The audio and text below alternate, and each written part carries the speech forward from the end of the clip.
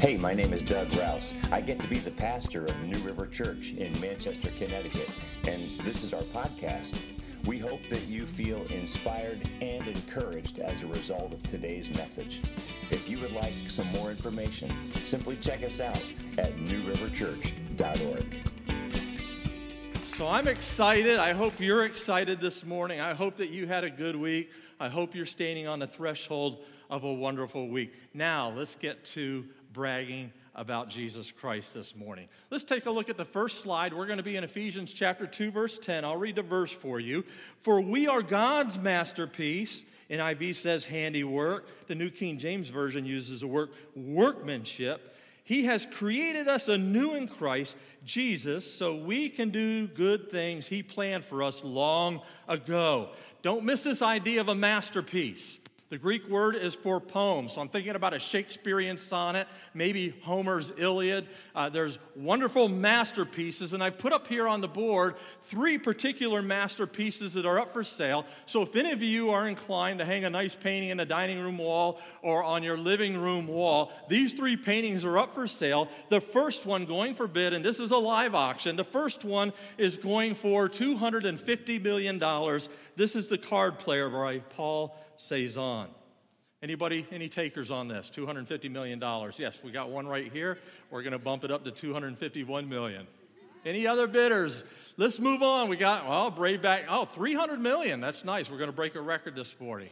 So we're moving to the second painting in the middle. This is number 5 by Jackson Pollock. This one is going for $140 million. We've already sold the first painting for $300 million. Who wants the second? Any takers? There we go. Wow. Just spent all that college 529 playing on a painting. That's pretty impressive.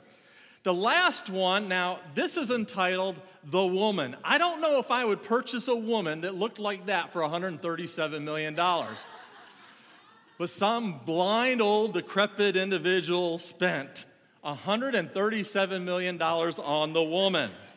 Okay? 600? Okay. Let's rewind. The painting in the middle, okay?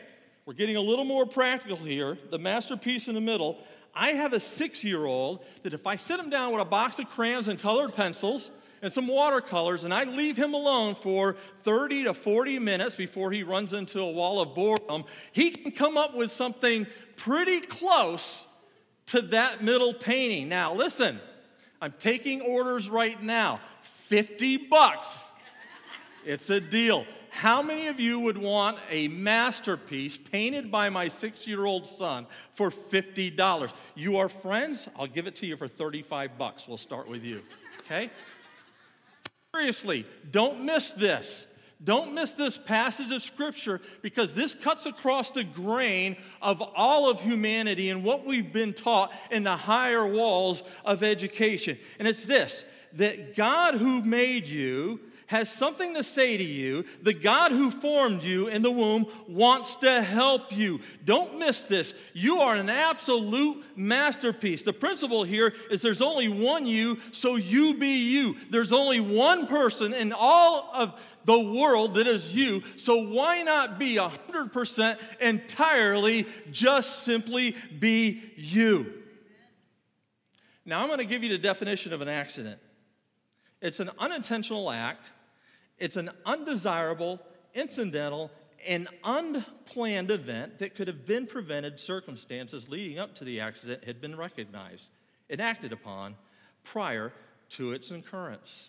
Now, I've had an accident. Anybody, this is open here. Let's keep it brief. Has anybody in the room had a personal accident that you would like to share with us this morning? An accident. Anybody? Go ahead.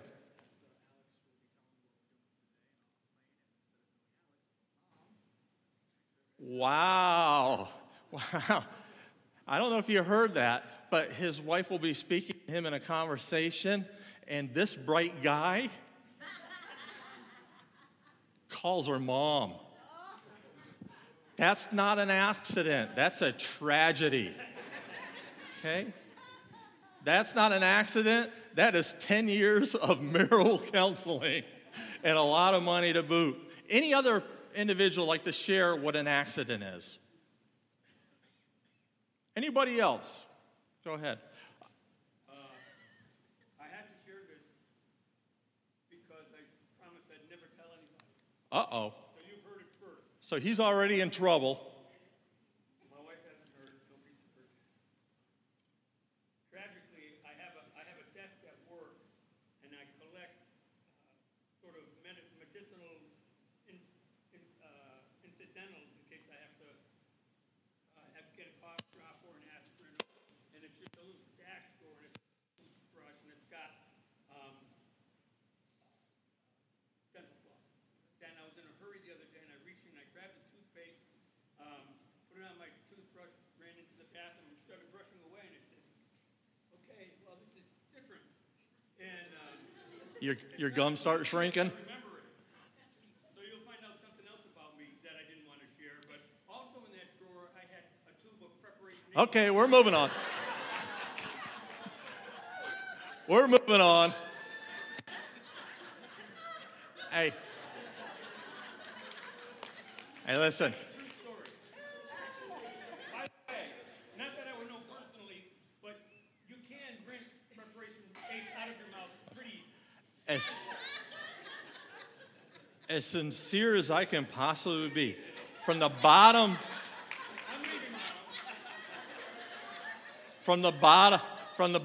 my heart, when those gums pulled back, those teeth are white. Okay?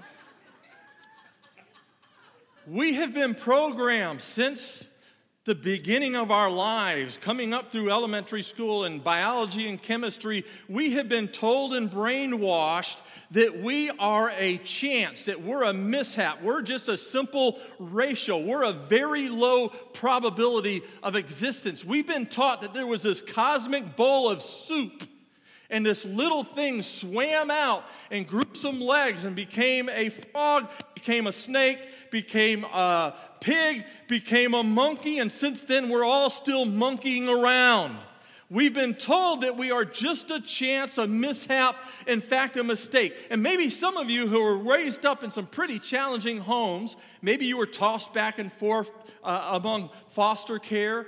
Maybe you felt like the home that you grew up in, that you don't feel like you had a whole lot of worth or value. Maybe you grew up in a tough home where one of your parents, one of those trusted caregivers for you, actually whispered the words that you were unplanned or unwanted. I want here to tell you this morning that the world bombards us and bombards our children, whether it's in the textbooks or within the family life or among their friends. Many of the people growing up today, and myself included, at some point in time in our lives, felt that like we were an accident. That we were just a mishap. We were a mistake. The odds just happened to fall into my favor, and I crawled out of that cosmic bowl of soup, and I existed today as David Lemoyne. The world tells us in many different ways that we are a mistake, that we're unplanned, that we're incidental, that there's no purpose, there's no meaning to life. We're bombarded with that message day in and day out. And thank God that the Bible says something entirely different. That's why this is so important that we spend time in the Bible. Let me ask you this question. When you get up in the morning and your feet hit the floor and you go to the bathroom and you take your shower or your bath and you comb your hair, you brush your teeth, you get dressed, you look in the mirror, and what do you see? What's your first thought? Are you like, what's that? Good morning, Lord. That's a great place to start. What do you see in the mirror? Oh no? What's that? Oh no? Is that your husband? Is he standing behind you? You go, oh no? What do you see? Do you see yourself as a masterpiece?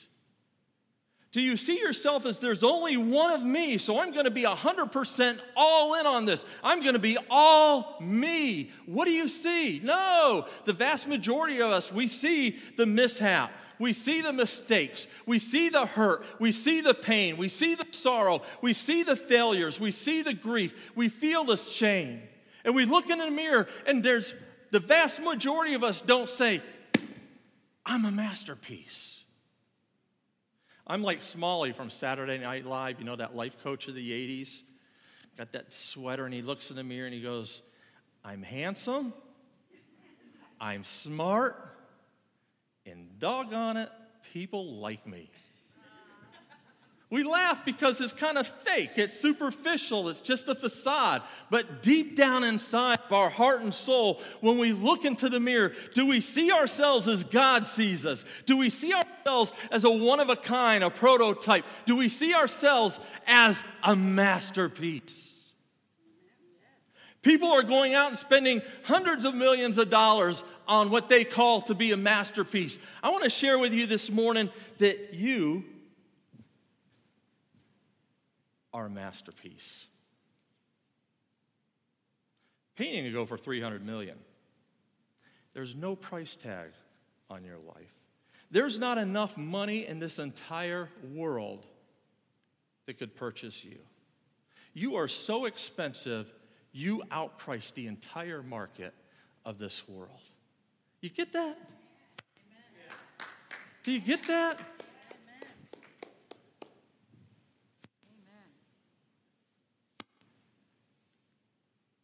You're a masterpiece. No, seriously, look up. You're a masterpiece. Don't let anybody ever sell you short. Don't let anybody ever tell you that you're not a masterpiece. Because you are. You're an absolute masterpiece. Curtis, you are a masterpiece. Can't put a price tag on Curtis. Oh, his wife's tried to sell him for $19.95. She can't give me away. I'm that friend that's closer than a brother. You're a masterpiece. All right? This is hard for me. I know it. This is difficult, and I am trying. He knows I love him. You're a masterpiece. You're a real gem. You're one of a kind. Billions and billions and billions of people have drawn breath in this world, and not one is like you, bud. You are an absolute masterpiece. I wish I could go around the room and share that.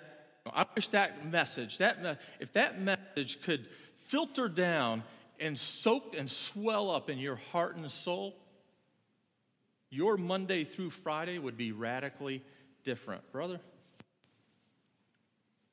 You're an absolute masterpiece. All right? Your wife's an angel for putting up with you.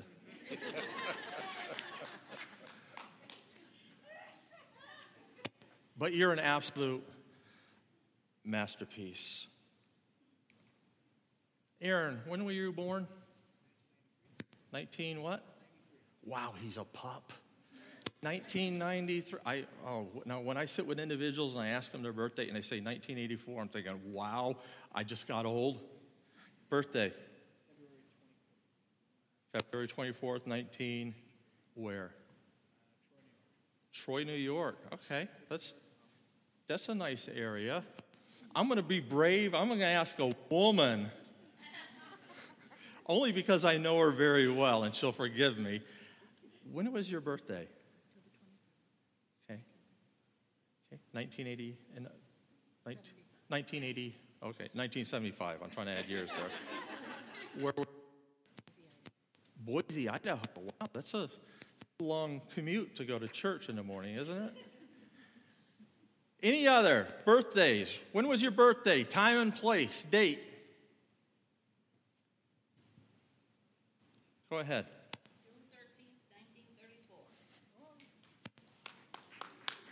June 13th, 1934. June 3rd? June 13th.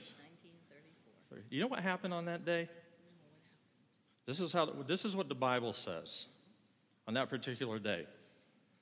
Your mama was in that delivery room, and she was in pain, typical childbirth, and there were some doctors and some nurses there, and you came out and the nurse held you, and underneath the nurse's hands were the very hands of God.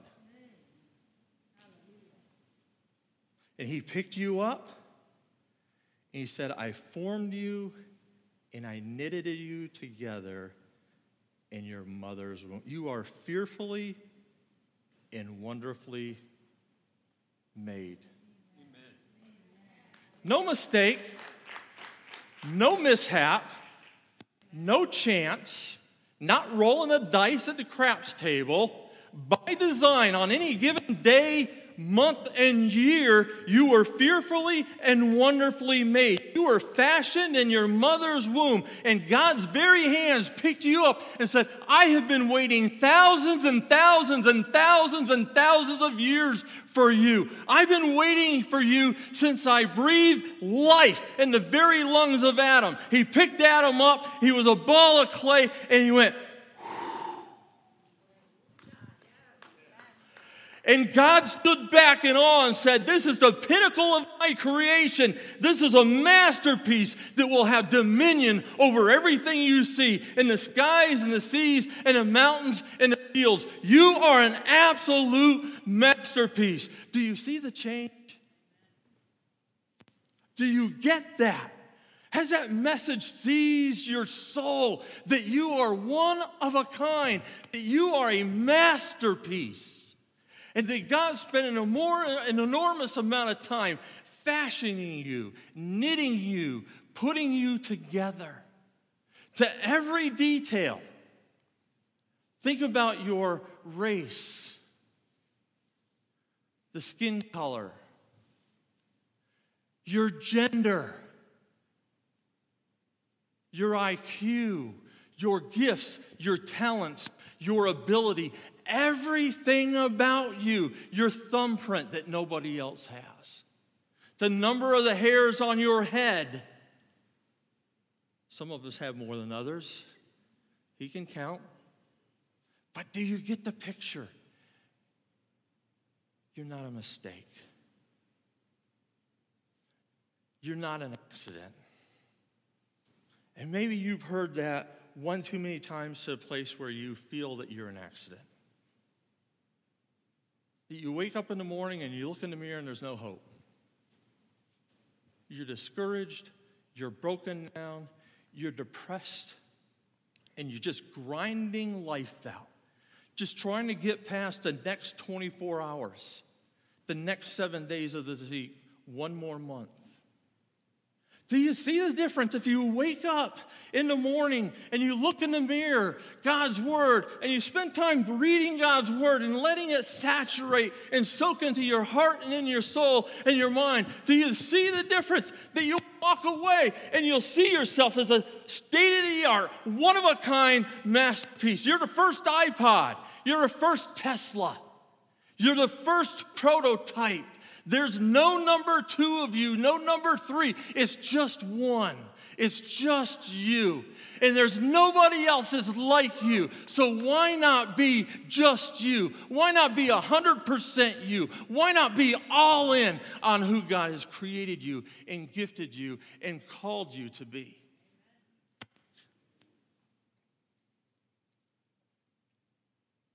He was expecting you. He's not lonely. He has perfect love in the Trinity. The Bible tells us, or defines God as this, that God is love. God is love. And in his perfect love, he created you as an object of his expression of that pure, pristine, 100% all-in love. That divine, healthy, wholesome, fulfilling love. And don't miss that. We're all masterpieces. And we're all born and designed into this world because he just simply loves us. So when you get up in the morning and you go to the bathroom and you look at yourself in the mirror tomorrow morning, I want you to ask this question. What is that one thing about me that I don't like? What is it keeps me from feeling like the masterpiece that I ought to be and God claims me to be? What is that one thing about me that I've struggled with for years and decades and on that I have wrestled over and over again? What is that one thing that the enemy comes and creeps into your mind and says to you and speaks to you so that you walk away from that mirror feeling like you are a mistake, a mishap, nothing but another accident? And I want to encourage you tomorrow that when that comes into your play, when that comes into your mind, to take that to Jesus Christ. Say, listen, I have thought about myself like this for such a long period of time. There's no freedom. There's no joy. I'm talking from personal experience. There was 15 years of my age where I felt like junk. I felt like trash. My parents didn't intend for me to leave their household feeling unloved, but I did. And I spent a long part of my life, 15 years, feeling unloved, unlovable. I was insecure, and I looked at everybody else in my class, and I thought they were all smarter than me. They were all more gifted than me. They were all going to go further in life with me. I was the guy who would never raise my hand and answer to questions because quite frankly, I didn't see myself as that smart. As Yogi Bear would say, I was just struggling to be just smarter, a little smarter than the average bear. Okay? But I saw myself as junk. And if you wake up every day feeling like you're junk, you're going to treat yourself like trash. You're going to get involved in things that make you feel trashy. You're going to do things that reinforce the mindset that you've thought of yourself for so long that you're just junk. You're just trash. You're a disposable container. You're worth about 5 cents down at the local Big Y. God has a viewpoint or a perspective that is entirely different.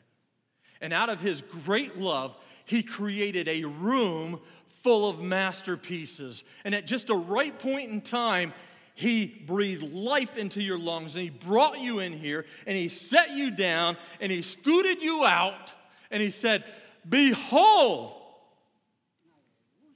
behold, take a look at this. This is my handiwork. This is my workmanship. This is my masterpiece. Oh, folks, if we could just let that sit in our hearts and souls and simmer for a bit, how much different will we see ourselves and see one another? As we move along, principle number 2 is that God offers us an opportunity beyond our lifetime. God offers us an opportunity beyond our lifetime. We all have that. Listen to the passage of Scripture in Ecclesiastes chapter 3, verse 11. How are we on time? Are we up? Are we up? I don't want to go beyond our time. It's pretty bad when you bring up a stopwatch and you forget how to use it into your first point. Hey, bud, next time they ask me to preach, make sure they install seat belts in case I go beyond, if they have a hard time getting out and running to the car. All right? Hey, God offers us an opportunity beyond our lifetime. Listen to Ecclesiastes chapter 3, verse 11. God has planted eternity in the hearts of men. Okay? Have you noticed that? We all have this deep-seated instinct that we're going to live forever. There's this sense that this is not all there is in life. There's this sense that there's something far beyond. I can't quite describe it. I can't identify it. I can't paint a picture of it. It seems kind of vague. It's almost like a mist or a breeze that comes through. But there's this deep-seated sense of eternity in our hearts and in our souls. Okay? Let me ask you this question. On average, women tend to live to be 85 years of age. Men, on the other hand, tend to live to be about 83 years of age. Audience participation here. Be careful. Who would like to explain why there's a 2-year difference in the life expectancy of a woman tending to live to be 85 and a woman living to be 83? Any takers on that? Care to explain the difference in the 2 years there? Wisdom. She's coming right out of the box. The opposite of that is non-wisdom. Okay. Uh-oh. Now, I'm going to go with that. That's pretty good. We're never ready on time. So the stress and the anxiety of sitting on the sofa watching ESPN, waiting for our spouse, our girlfriend to come out and go to dinner or to the movies, and they come out and they say, well, how does this look on me? That's a trap. High school, college guys, that's a trap. Don't fall for it. When they ask you what they look like or how do they look in this, you better be prepared with a very good answer, a positive answer. That's a good one. Waiting for our spouse is stressful. That could take 2 years off of our lives, if not more. Anybody else? Uh-oh. What's that? Men try to look cooler?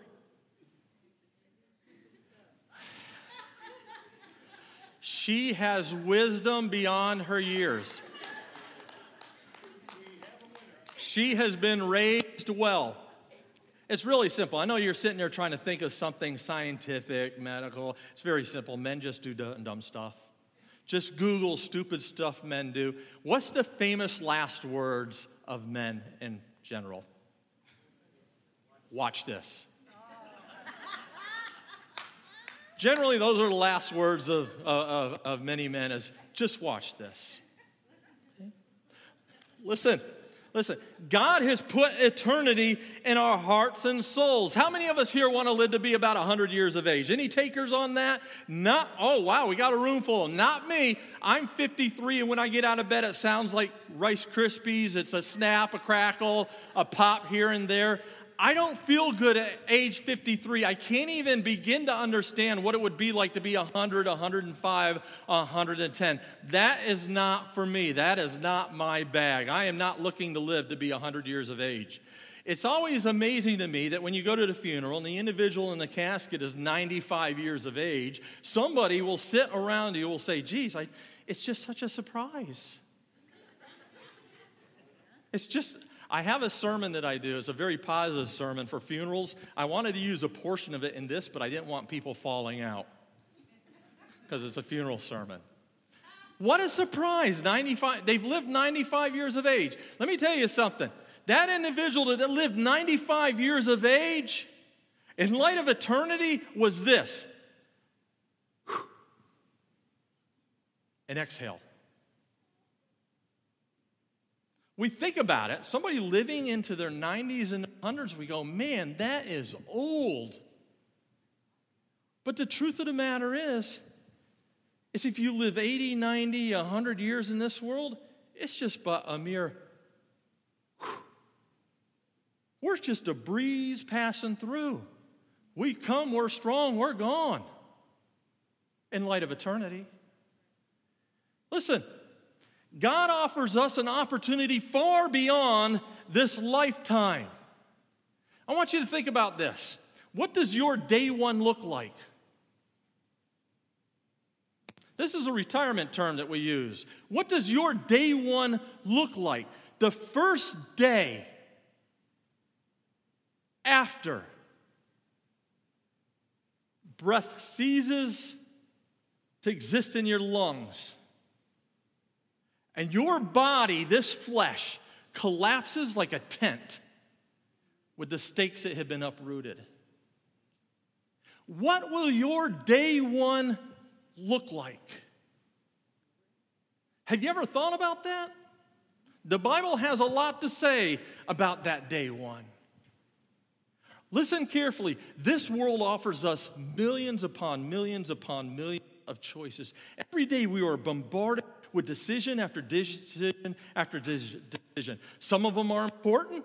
Some of them are not so important. Some of them are just whatever. Others have lifetime implications. I want to share with you this morning that there's really only one decision that really matters. Anybody in this room looking for an opportunity of a lifetime? Anybody want to share about an opportunity of a lifetime that they've been able to accomplish? I know that Harless and his wife, an opportunity of a lifetime was driving 8,000 miles to California and back. 8,000 miles with your family in the car.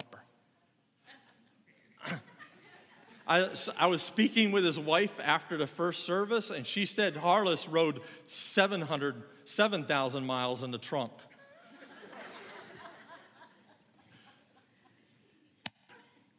Opportunity of a lifetime. I'm not a skydiver. Some people get off on that thing.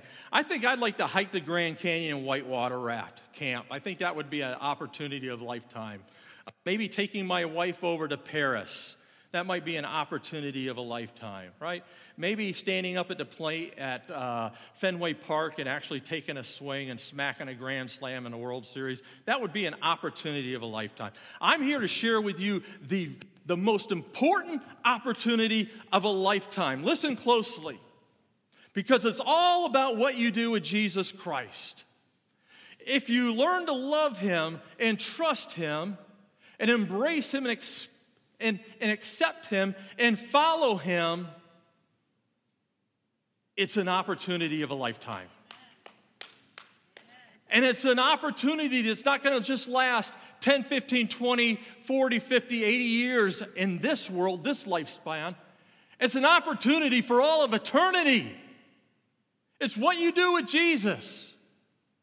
Now listen carefully, because every Easter it comes out, and we have people write in the Time magazine about heaven and hell, and then we have the upper echelon of some major denominations that say that hell is just a figment of our imagination, that it doesn't really exist. But listen carefully, the Bible teaches something entirely different, and if we're one of those individuals that hears about Jesus Christ and we choose to say no and push him aside and continue on this path of being the master of my domain, when it's all said and done and we draw our last breath and we stand before him, we're not going to be invited into his kingdom. Because we made a choice. We rejected him. We did our own thing. We didn't listen to him. We weren't willing to sacrifice or yield our lives to him. We didn't trust Jesus. And by default, we made decision after decision after decision. We simply said no, no, no, and more no's to God. And we draw our last breath and we stand before God. It's not that he throws us into heaven. It's that for our period of time here in this world, we chose to have nothing to do with Jesus. And decisions have consequences. So today we're faced with that decision. And we have to live out those consequences. And I'm praying that every one of us understands that God has our best interest at heart. And that Jesus loves us enormously. So much so that he couldn't put a price tag on any one of us. So much so that he was crucified and he was buried. He was spat upon. He was beaten beyond recognition. And on the third day, he rose from the grave. And that's our hope. And that right there at Calvary is an opportunity of a lifetime. I know your days seem long. I know the weeks go on and on. I know the months can be pretty tough. But I'm telling you, this is just but a whew. And then eternity's going to start. We fight aging. We fight anti-aging. We have anti-aging serums. We have anti-aging creams and lotions. You know, I start feeling my age, so I went on website and I went to one of these anti-aging. I'm opening up the way I think, so you guys can chuckle. It's just who I am. So I went to an anti-aging medical clinic online, because you can only watch so many commercials of men that are in their 70s that are buffed. They're in their 70s and they look like they're 27. You know, the gym rat is just ripping out. And you got this guy that you look at his face and you go, geez, that guy's got to be at least 70. But look at him. So I went to the website and I did some research. And, it's 8 hours. You go there and you stay overnight. And they run test after test after test.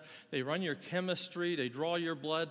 It's just an enormous undertaking. And of course, like that, they don't exactly tell you how much that's going to cost. So I did some further research, and I realized that, the first trip in for 8 hours is like $10,000.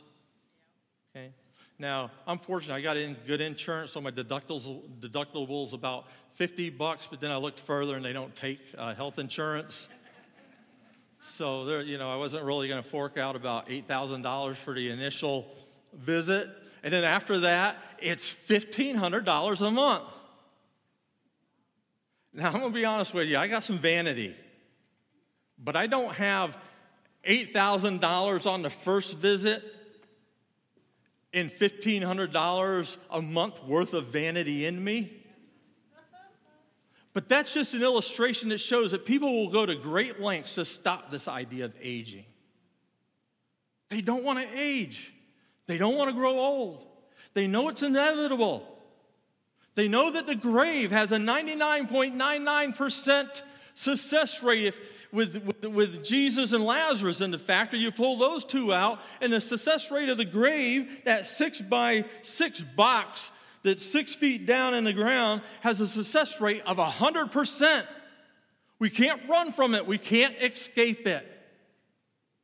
And that's why the time here is so important, because it's just a whew. And the question is what have you done with Jesus? Talking from personal experience here, I spent 15 years of my life. I grew up in church. I grew up in the Southern Baptist Church on Sunday mornings and Sunday nights, and a full-blown charismatic church on Wednesday nights. I was born and raised. I had no choice in it. I have calluses. I've spent so much time in church, house churches, hardwood, sitting on the floor, sitting on the brick wall. I'm telling you, I've been in every church imaginable. I was raised in church. And when I walked out of my house at 17, having graduated high school, I didn't look back.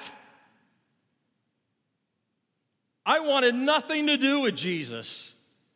He was a hard, ruly guy. He had a bunch of rules that I knew that I would never measure up. He had a long list of to-dos and an even longer list of to-don'ts. And I had realized by the time that I was 18 or 19, I was checking off those don'ts left after right, after left, after left, after right, one after another, checking them off. One, because I wasn't a masterpiece, and I didn't like myself, and I saw myself as trash, and I treated myself as trash, and the image of God that was burned into my mind and my heart and in my soul was someone I wanted nothing to do with. And I'd go to church occasionally on Mother's Day or on Easter, and I'd stand next to my mom because that was the thing to do. Please, Mom, go to church, go to the nice Easter buffet. And I can recall the number of Sundays that I would stand there, and they'd extend the invitation, and it was like a hurricane coming into my heart and in my soul. And I'd push that down, and I'd cram it down, and I'd do whatever it would take to suffocate that, to push that down. And it was year after year after year that I'd walk out of church, and I'd wipe my brow of my forehead, and I'd go, whew, I escaped it. I got out of it. It was just an hour going to this church thing, and boy, it kind of got me worked up. But man, whew, it's a good thing I put the good battle on. And I fought it off. I fought it off until I made a series of decisions over a long period of time that brought me to a place that not only was I junk, but I was actually running the whole landfill. That's where I got. I was running the landfill. I had employees running the landfill for me. And I went to church. And I had a pastor that spoke about grace. Spoke about grace, God's riches at Christ's expense. And that changed my life. And for the first time, I didn't see myself as junk. I got a vision, I got an idea of how much God loved me, and that He had a plan and purpose for me, that I wasn't the bumbling, fumbling idiot, that I wasn't this scared little insecure kid anymore. And that gripped my soul. And I'm telling you, I'm here this morning to share with you, you can have that same experience. You can have that life-altering experience where the Spirit of God speaks to your heart this morning and says, you're not junk. You're not trash. I know you've lived in a dump for a while. You've trashed your life. You've trashed a couple of relationships along the life. The evidence against you is overwhelming, but I'm here to tell you that if you pick up that pile of crap and you drag it to the cross of Christ, and you leave it there, you simply say, Jesus, help me. All I can bring you is my crap. That's all I have to offer. I wish I had something more, Jesus, but all I have is crap. And you know what he says? I'll take it. I'll take your crap, and I will recycle. The Bible calls it regeneration. And I will mold you and fashion you into the masterpiece that I intended you to be on June 3rd, 1966 at MacDill Air Force Base in Tampa, Florida.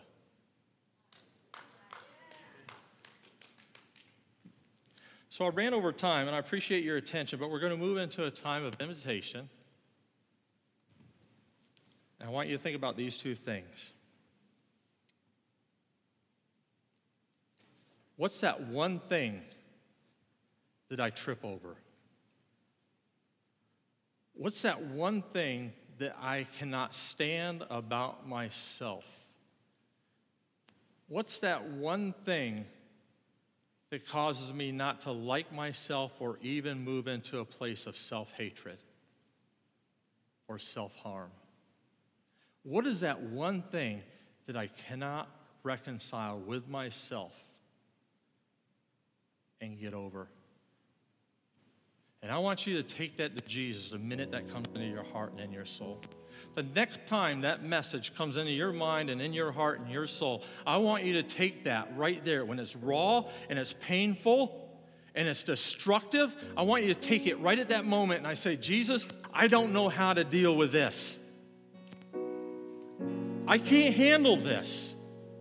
This has a grip on my life. I'm enslaved to it. I'm in bondage to it. I'm attached to this thought, this idea about myself, and there's no hope. And I want you to take that when it's raw and it's painful. I want you to take that at the footstool of Jesus' throne, and I want you to lay it down, and I want you to say this to Jesus: please give me victory. Release the chains. Set me free.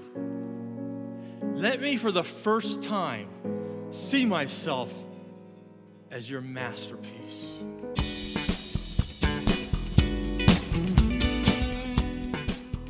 Thanks for listening today. If you'd like more encouragement or information about New River Church, check us out at newriverchurch.org.